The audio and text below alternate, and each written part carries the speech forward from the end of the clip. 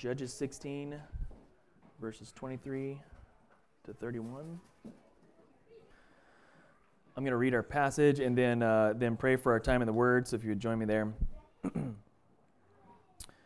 Now the lords of the Philistines gathered to offer a great sacrifice to Dagon their god and to rejoice, and they said, "Our God has given Samson, our enemy, into our hand."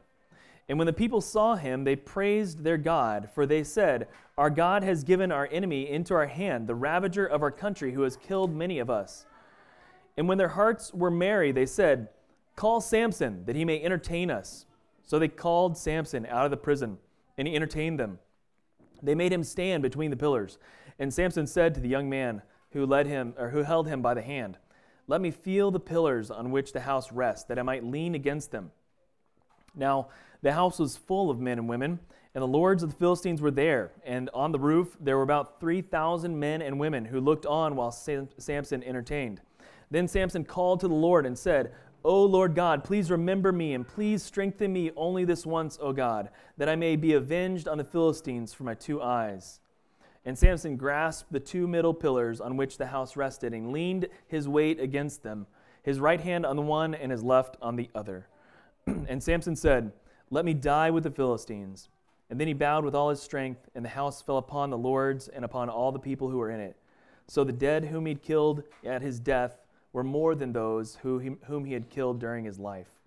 Then his brothers and all his family came down and took him and brought him up and buried him between Zorah and Eshtaol in the tomb of Manoah his father. He had judged Israel for 20 years. Let's pray. Lord, thank you for your word, and we thank you for the opportunity to read through it and to be strengthened and encouraged by it. God, we pray, that you would encourage our hearts this day. Lord, help us to look around at our life and recognize that you have brought us where we are, and you have provided everything that we have. And so let us look with confidence at what you have given us and know that you've called us to give all of it back to you and to worship you with everything you've given us. We give it back, God. And so, Lord, we praise you this morning. We recognize that this day is a day you have made. This week is a week that you have foreseen and that you know. And so we worship you ahead of it, God, knowing that whatever may come is in your hands. And we give you the glory and honor and praise. In Jesus' name, amen. So a quick question. This may be like an obvious illustration question for today, but anybody know what a load-bearing wall is? Yeah? What's a load-bearing wall? Maybe, yeah? Anybody? A wall that bears a load. Yeah, what happens if you take out the load-bearing wall? It'll probably fall. It will fall? The wall? The wall will fall, but also the house. The house. Yeah. The whole house is like propped up by load-bearing walls. They're the ones that carry the heaviest load of the house. So just, keep that in mind. It's an important piece of this day. We're looking at a really functional point of the whole book here, where we're seeing where the faith of Samson really is, and really where our hope is completely in. And so we're going to be looking at that today. Just be having that load-bearing wall in your head. We're going to walk through the story of Samson, then we're going to briefly review the judges that we've already walked through. And I'll say it again, but this is kind of the end point of the book of deliverers. So we're wrapping up a big section of the book of Judges. There's actually 3 major sections: the prologue, the book of the deliverers, which we're just about to finish up today, and the epilogue of the book, which is the next 5 chapters going forward. So verses 23 to 24. You might remember from previous week that Samson is caught and ensnared by Delilah and the lords of the Philistines, who conspired against him to get Delilah to have Samson show her his strength, where his strength comes from. And he did.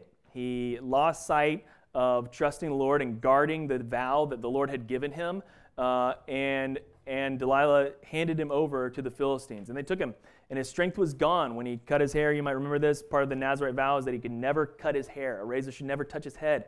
And it did. And so then his strength left him. And so when it left him, they took Samson, and grotesquely, they gouged out his eyes, which is horrible and unimaginable. And so they remove his sight, right? And so now they are celebrating, we find in verse 23.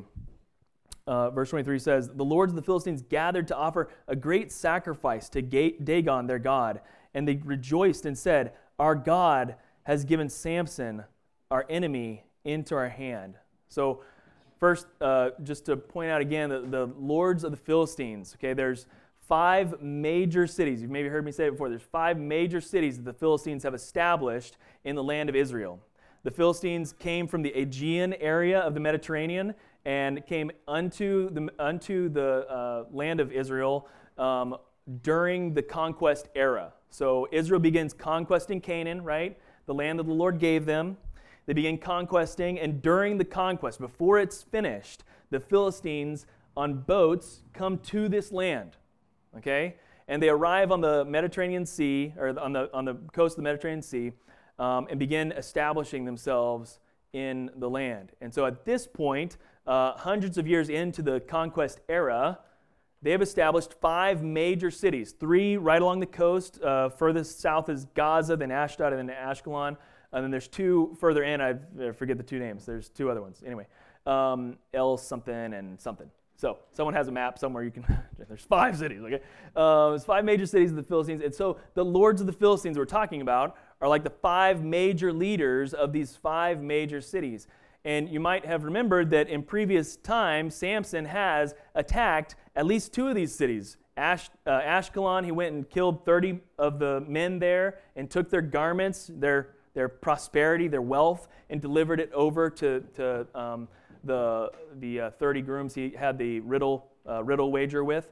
And then also in Gaza, right? He struck 1,000 down with the donkey's jawbone in Gaza. And so these cities are controlled by the Philistines, and these lords are there celebrating that Samson has been delivered over to them. And they're doing 2 things. First, they're making sacrifice to Dagon, and they're praising Dagon. They're saying it is Dagon's strength that has brought Samson to us. Dagon has brought our enemy unto us. And I can't help but hearing the echo in my head of Judges 14:4 when Samson sees a Philistine woman and says, she is right in my eyes, and his parents are doubting his judgment at that time.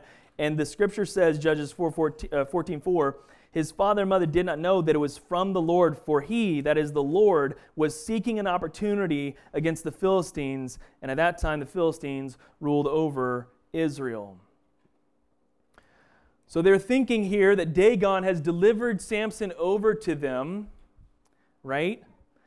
And they're praising Dagon for defeating this enemy of theirs, Samson. And all the while, God is still not done, right? He's not finished with Samson. So the lords of the Philistines, the 5 major Philistine leaders, and many people are there. So the Philistine leaders offer this sacrifice. They praise Dagon. Interestingly, Dagon is like an agricultural god, but he can also be taken on as a patron god. Some think that he's actually the father of Baal, because one of Baal's other names is El Dagon. Or Dagon, there's basically son of Dagon is another name for Baal, and so their intermingling of gods is happening here. But what can happen with a god of a land, even an agricultural one, is he can be taken as a patron god and become the one that is in charge of securing a region or securing a city. And so they see Dagon as one who is responsible for not only delivering their agricultural success, but also bringing to them Samson. And so they're praising Dagon and giving him sacrifices for what he has done for them. And so they bring out Samson, and when the people saw him, that is Samson, they praised their God, for they said, our God has given our enemy into our hand, the ravager of our country who has killed many of us. Interesting to me that they are looking at just one man, Samson, and saying, God has delivered our enemy to us. This is no longer about Israel attacking the Philistines or Israel attacking their oppressor. They are just happy that the one man Samson has been delivered over to them. What's missing is that they're not praising Dagon for delivering Israel, because Israel hadn't even tried to throw off the Philistines. We've seen that this is a one-man army. There's like one family that is calling out to the Lord in faith and listening for the Lord's ear, and that's Manoah and his wife, and then Samson, their son. And Samson is the only one that is willing to go up against the Philistines and say, we can't stand for this. This is the Lord's land, and they are in it. He's the only one to take up the cause, and if that means he picks up jawbones and defeats lions and tears down temples with his own hands, then that's what it means. Israel is completely apathetic to the presence of the Philistines in their land. They recognize them as their rulers. They deliver Samson over to them willingly. Israel as a country has not taken up this fight, but Samson has. And so they're praising God because they delivered the only threat that the Philistines have, the one man, Samson. They think.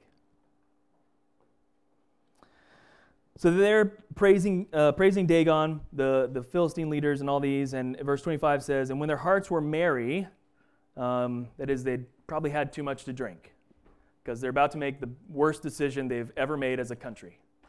Like literally, I don't think it's small to say that.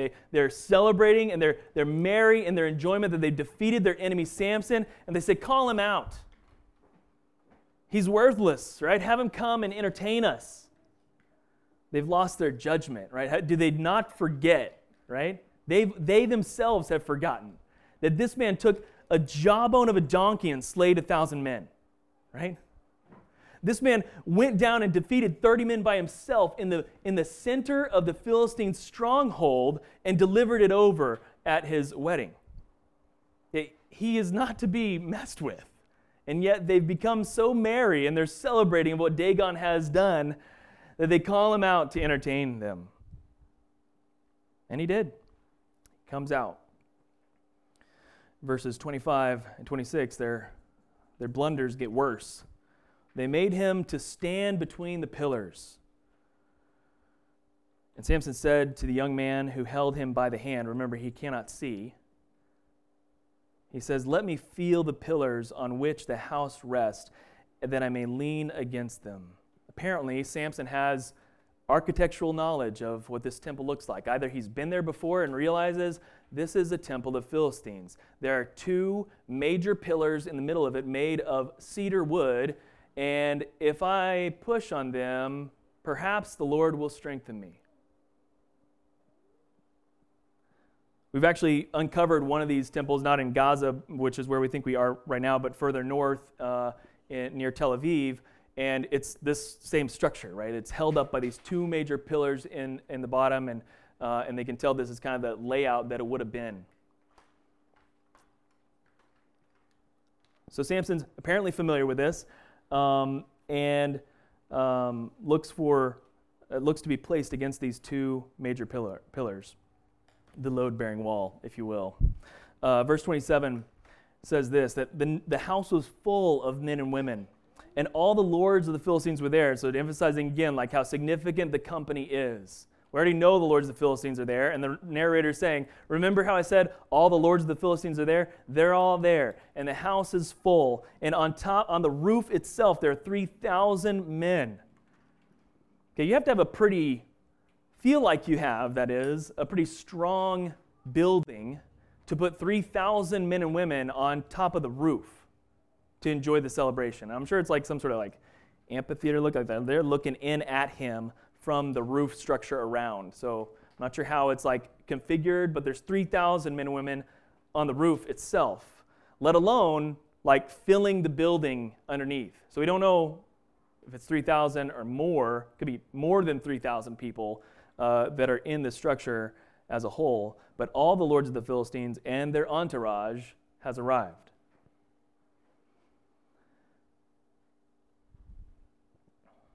Verse 28. Samson then calls to the Lord. And I mean, you've heard it over and over again, so, maybe you're tired of me hearing it, but it's important for us to say. right? Samson is calling on the Lord. Israel has stopped calling on the Lord as a country. With the Philistines' oppression, this is the first time in the book of Judges that when they became under the oppression of their oppressor, that Israel did not call out to their Lord as a country. They didn't cry out. So we've seen from the beginning of Judges to now that there's been a decline, like a continual decline in the corporate faith of Israel in the Lord. And now it's down to just Samson and his family who are the ones that call out to the Lord. Perhaps there are a few here and there, but as a country, they're not coming together and crying out for the Lord's saving.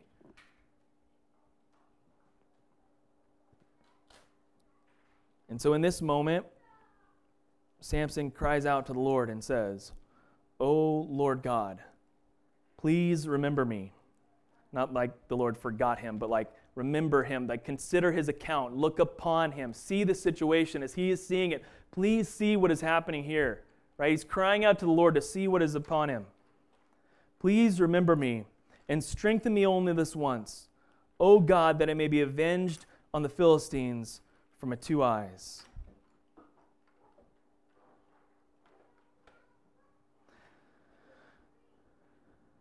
We have to ask some questions of Samson's cry at this point. We don't know where he's at. Like, we can't judge his heart, right? Like, we're not, just like we can't look at each other and go, I think your heart is about 50% for the Lord. I think your heart is about 75% for the Lord. I think you're about 95% with the Lord. Like, we can't look at each other's heart and like gauge kind of where our hearts are at, how sold out we are, like try to determine, right? If you even could determine such a thing. We can't look at each other and somehow judge where each other's hearts are with the Lord. We can't do that. We can't see in, right? We can see some fruit, and even that can be deceiving, right? And so we don't know where Samson is at, but we could reckon that he's probably has, there's some questions we can ask.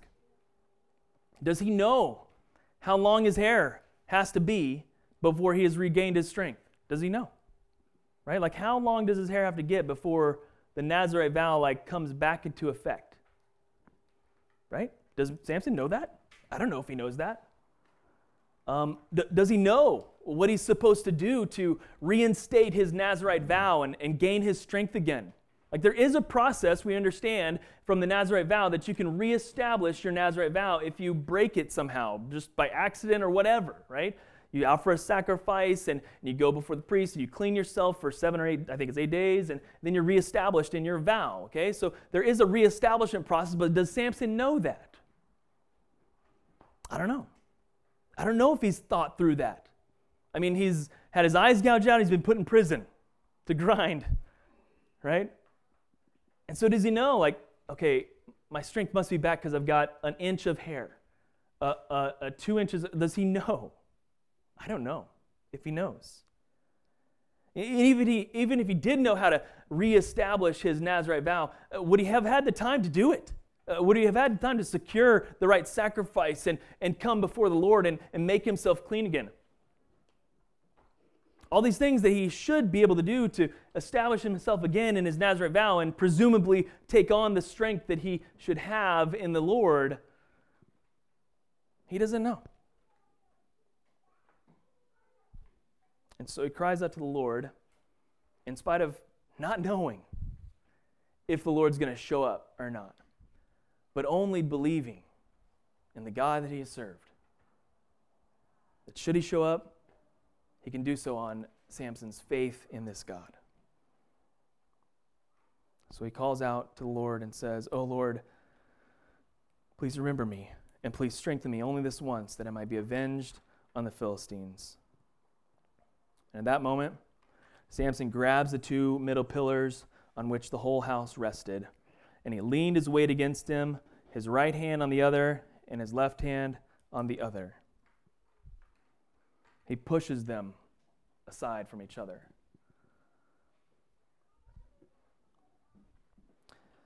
The pillars, we understand, are just like a meter apart. They're like very close, 2 very close pillars. And the one temple that we've uncovered, there's 2 major pillar locations right at the base of the temple. And so we know that like you could literally put a man between him, okay, between these two pillars, and you have enough room to push against.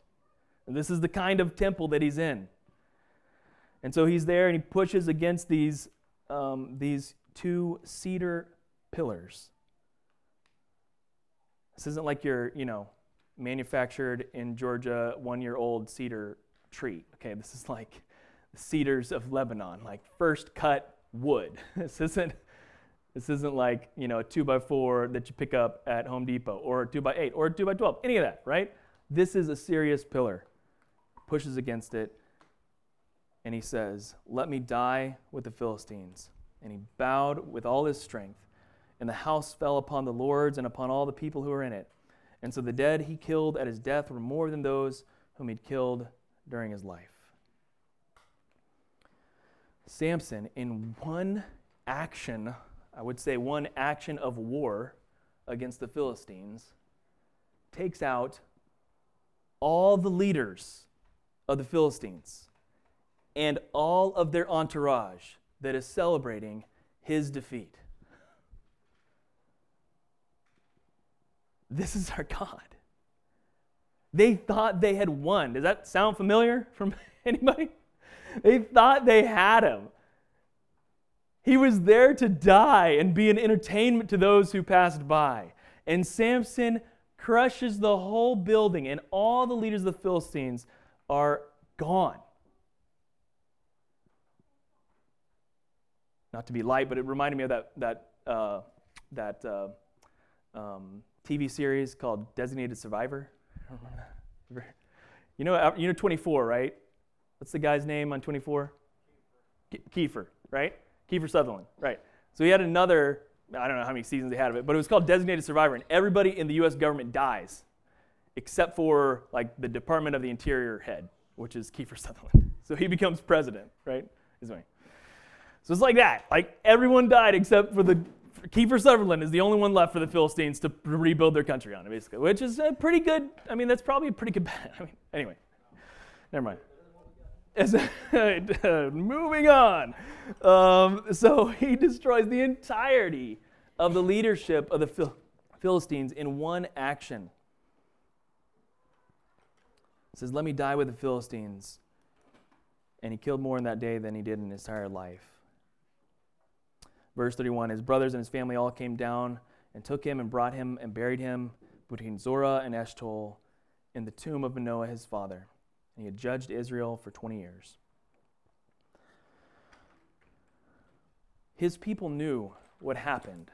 Okay, he wasn't like cast out by them, and they weren't like unaware of who he was.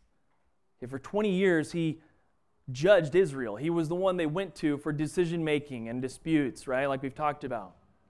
And we think that this time of judging for him was probably the time between when he defeated 1,000 Philistines with a jawbone and when he went to Delilah, or went down to Gaza on this mission to Gaza. Okay, and so those 20 years between those time frames, the people of Israel looking at Samson as you're the judge that is in our midst, and we're coming to you for these things. And now at the end of his life, he is ensnared in this situation with Delilah, and comes to this moment where he is forsaking God and his vow, and yet becomes humbled in it, and rededicates and dedicates his entire life literally to the service of the Lord.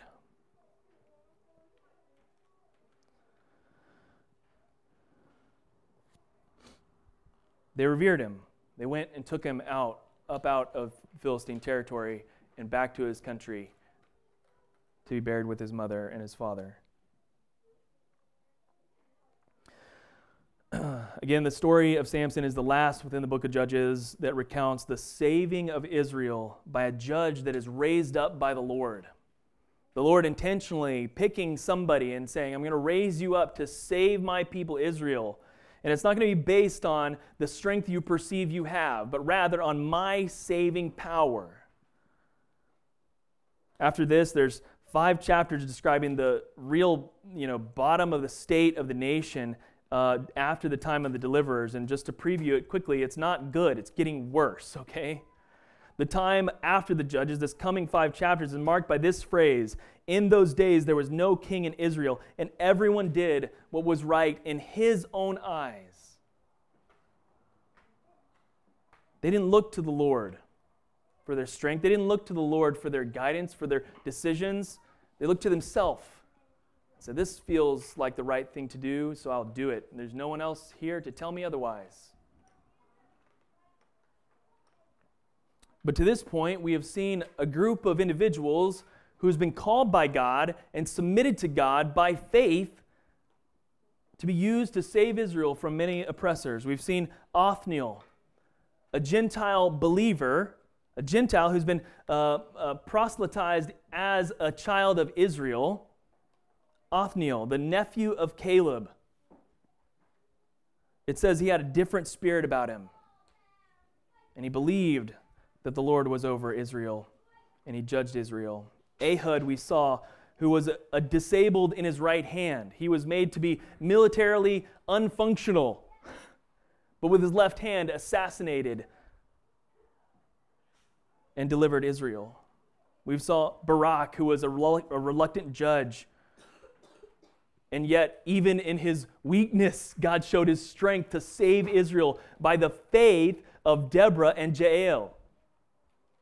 And Barak was smart enough to listen. About it. We saw Gideon, who called himself the least of his father's house and the least and weakest tribe of Manasseh. And God comes to him and calls him out and says, "Nope, you're going to save my people." We've seen Jephthah, the son of a prostitute who was cast out by his brothers, be called back to fight for Israel.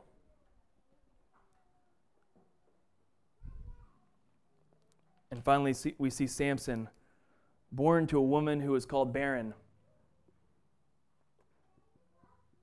rise up and time after time believe, in spite of the circumstances around him, that God was present, was with him. And so I have a few questions to just challenge our hearts with as we reflect on not only Samson, but these judges. And the first is this: are we willing? Are we willing to serve the Lord with our whole life as our act of worship? Are we willing? Because God's not actually looking for the most qualified. He doesn't care about how qualified you are. He doesn't care about your education level. He doesn't care about your strength. He doesn't care about your financial prowess. He doesn't care about any of those things. He's not worried about those things. Can you grow in those and gain wisdom in those under the Lord? Sure, you can. And there's lots to grow from and be wise with in your life. But is God just stacking us all up and going, okay, you're a Navy SEAL for sure, and we're going to pick you out. You're the best of the best. Right? Is he doing that? You're a Marine, right? You're the Marine. You're an Army Ranger. You're one of these, right? And I'm going to pick you because you're the best to do my mission. No, he doesn't worry about that. He just wants to know, are you willing? And are we willing to serve the Lord with our whole life as an act of worship? I think Samson saw that in his life. He said, okay, if no one's going to pick a fight with the Philistines, I guess I'm the one that believes. Right? Just like David, okay? Their Goliath, a Philistine, is taunting the armies of Israel. And David's like, why is anybody fighting this guy? We serve the living God. Whose side is the living God on? He's on our side. So doesn't anybody want to go? No? Okay, I'll take my sling, my stones, and knock him out with one shot. This is the spirit that Samson is carrying too. Are we willing? That's literally the key question God wants to ask you in regard to the calling He has placed on your life is, are you willing? Because He's not worried about your qualifications. He's worried about the willingness of your heart foremost. Romans 12, 1 and 2. I appeal to you, therefore, brothers, by the mercies of God, to present your bodies as a living sacrifice, holy and acceptable to God, which is your spiritual worship. Do not be conformed to this world, but be transformed by the renewal of your mind, that by testing you may discern what is the will of God, what is good and acceptable and perfect. What the Lord is looking for in us is a willing, contrite spirit. That we would see that, man, if God has put it on my heart to be wherever He wants me to be, He is going to show up. And though I won't understand why and how and where and when and all those big questions we love to solve in advance of them coming, He says, trust me. Be willing, and I will show up.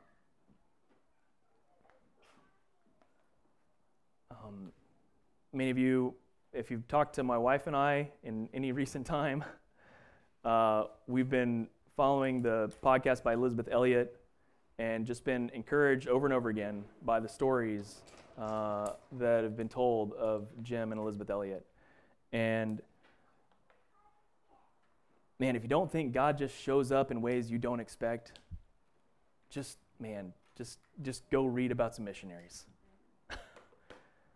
Just go hear what the Lord does.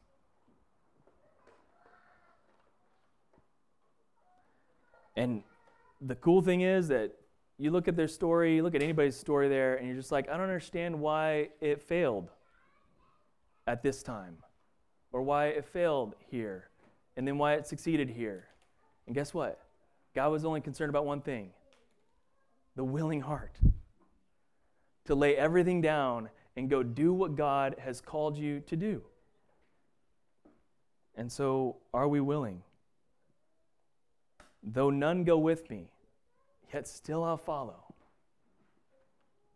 Are we willing to offer our lives as a sacrifice? Are we willing to look at the job the Lord has given us and say, God, I'm going to serve you with this job completely. Feels monotonous, feels like punching a card, but it's yours because you gave it to me. And so I'm going to do it with excellence that you will be glorified. And watch the Lord show up. Don't be conformed to the pattern of this world that says the only goal in life is to get the highest success you possibly can and spend it on yourself. No. See that everything that God has let pass through your hands is something He's let pass through your hands, and pass it back straight to Him and say, God, you've given it to me, and I give it back to you. As a whole living sacrifice, I give my life to you. Are we willing? Second is this: do we have faith that God will empower us to accomplish our calling? Romans 12 continues on after this famous statement of offer your bodies as a living sacrifice to challenge the church to know that we are empowered to serve one another by faith, not by how good we are at things. Romans 12, 3-8. For by the grace given to me, I say to everyone among you, that is the church, not to think of himself more highly than he ought to think, but to think with sober judgment, each according to the measure of your ability to do the task. No? No. Right. Each according to the measure of faith that God has assigned. For as in one body we have many members, and the members do not all have the same function. So we, though many, are one body in Christ, and individually members of one another. Having gifts that differ according to the grace given to us, let him use them. If prophecy, in proportion to our faith. If service, in our serving, in proportion to our faith. In teaching, to the one who teaches, in his teaching, according to our faith. To the one who exhorts, in his exhortation, according to his faith. To the one who contributes in generosity, according to his faith. The one who leads with zeal, according to his faith. The one who does acts of mercy with cheerfulness, according to his faith. Yeah, he dropped out according to his faith early on because he didn't want to be so repetitive, okay? But the marker of what God is going to use his calling in you for is not based on how good you are at it, but rather based on how much faith you have that God is going to show up and use it for his glory. Samson didn't know if his hair was long enough. He didn't know if his Nazirite vow was reestablished. He just knew that God had saved him over and over again, not because of his vow, but because he's God. And so do we have faith that God will empower us to accomplish our calling? Man, I promise you that God is going to put you in a place where you have to believe that He will accomplish it. And that means you're going to be in a spot where you might be lacking some things. Right? And go, God, I know you called me to do this, but how does it glorify you to operate in this way? God says, did you form the stars? Did you put the earth in motion? Did you set the moon to rotate around? Is that you? Okay. Trust me, child.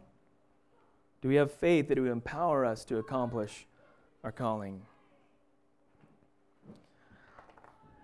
And finally, from where do we think our strength comes? Where is our strength from? I was reminded this morning, thinking through this passage, about Paul struggling with the thorn in his flesh in 2 Corinthians 12. It says this, "So to keep me from becoming conceited because of the surpassing greatness of the revelations," that is, God had dropped so much truth and revelation in Paul's spirit that there was a point of I could easily become prideful in what God has put in my heart because it's so personal, and I feel and know that God literally told me some things, and I could start to become conceited about that. And so Paul, interpreting his life, looks at his life and goes, and this is why. God gave me this thorn in my flesh, a messenger from Satan to harass me, to keep me from becoming conceited. Paul says, 3 times I pleaded with the Lord about this, that it should leave me. But He said to me, my grace is sufficient for you, for my power is made perfect in weakness. Man, don't we need to know it? Samson had nothing left. He didn't have any sight. He didn't have a country behind him, right? He had nothing. No one is there showing up to save him from the prison. They're like, Philistines got him. Dang.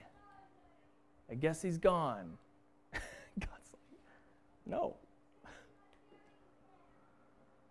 My grace is sufficient for you. My power is made perfect in weakness. And so Paul says, therefore I will boast all the more gladly of my weaknesses, so that the power of Christ may rest upon me.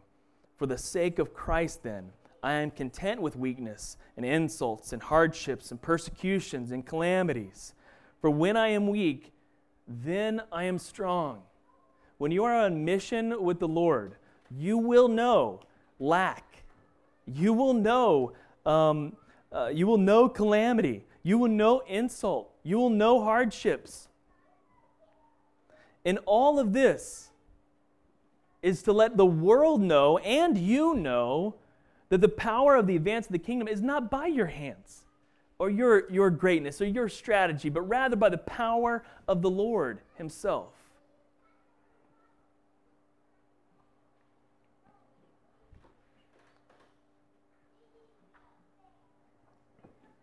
And so I just want to challenge our hearts that, in Judges and in the Old Testament as a whole, the story presents itself that the Spirit of the Lord seems like transient, He comes and goes when He wants to show up. He rushes upon the judge when it's time to do the action or whatever it is. It feels like the Spirit of the Lord is coming and going, right? There's probably a conversation to be had about that, in a whole. But that's what it feels like.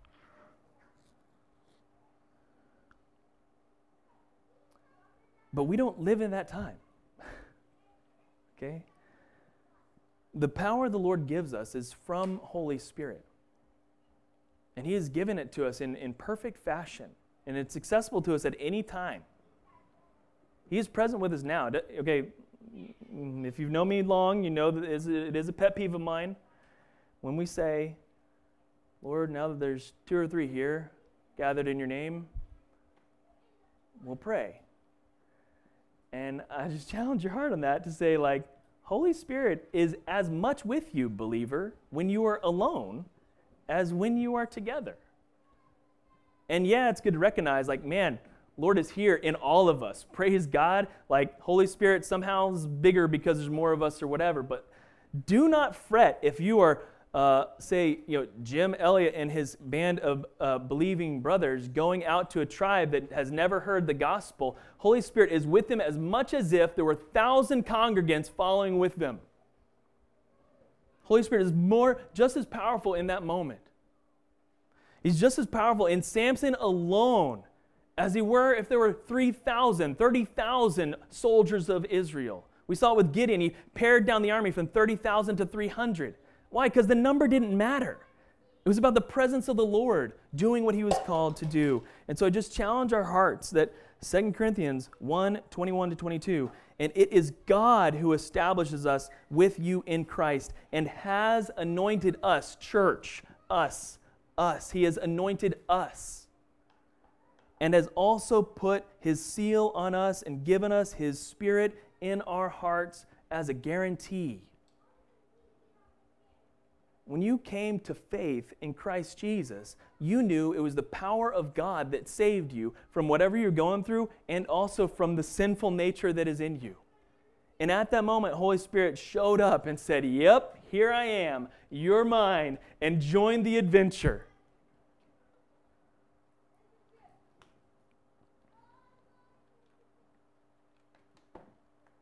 Are we looking at our whole life as an act of worship?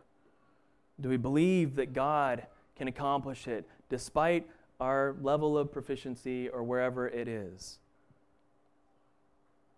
And do we remember that our strength is not found somehow inside of us, as in our flesh, but rather the presence of the Holy Spirit is what gives us strength.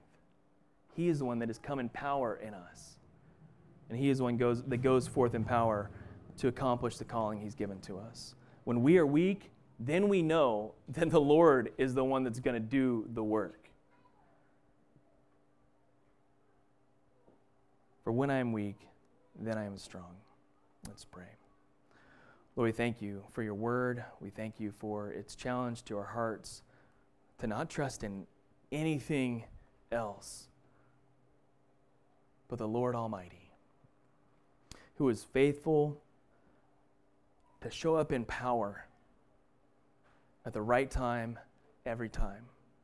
And so, God, when it feels like you should be here by now, in our hearts, help us not to grow weary, but help us to cling to you, call out to you, cry out to you, Lord, for your help and your strength, to wait patiently on you. God, you've never been late. You've been on time every time. And so, God, we pray that you would help us to trust your time. God, let us cast aside our strengths and boast in our weakness, knowing that it is then when you show up, then when you are shown strong, when we are weak. Lord, thank you for these judges who are an example to us. God, to have faith when it seems like we shouldn't. God, to trust you when you ask us to do hard things. To trust that you will provide. That you're the one that brought us here and that you're the one that's going to see it through. And so, God, whatever we may see in the natural, may we continue to fight in the supernatural, God. The battle that you have put before us, knowing this is a spiritual war that we are in currently. And so, God, let us be bold in proclaiming your truth and your majesty, whether through worship or prayer or proclamation of your word. God, you are Lord of lords and you are King of kings. And there's no square foot of land in any of the earth that is not yours. It is all yours. And those who say they own it do not know you. God, we know you. And the earth is yours and the fullness thereof. And so, God, we pray you will be worshiped in this place, that your name will be lifted up in our world, God, that your love will be on display here in Clearwater. We exalt you. We praise you. We are humble before you. And it's in your name we pray. Amen.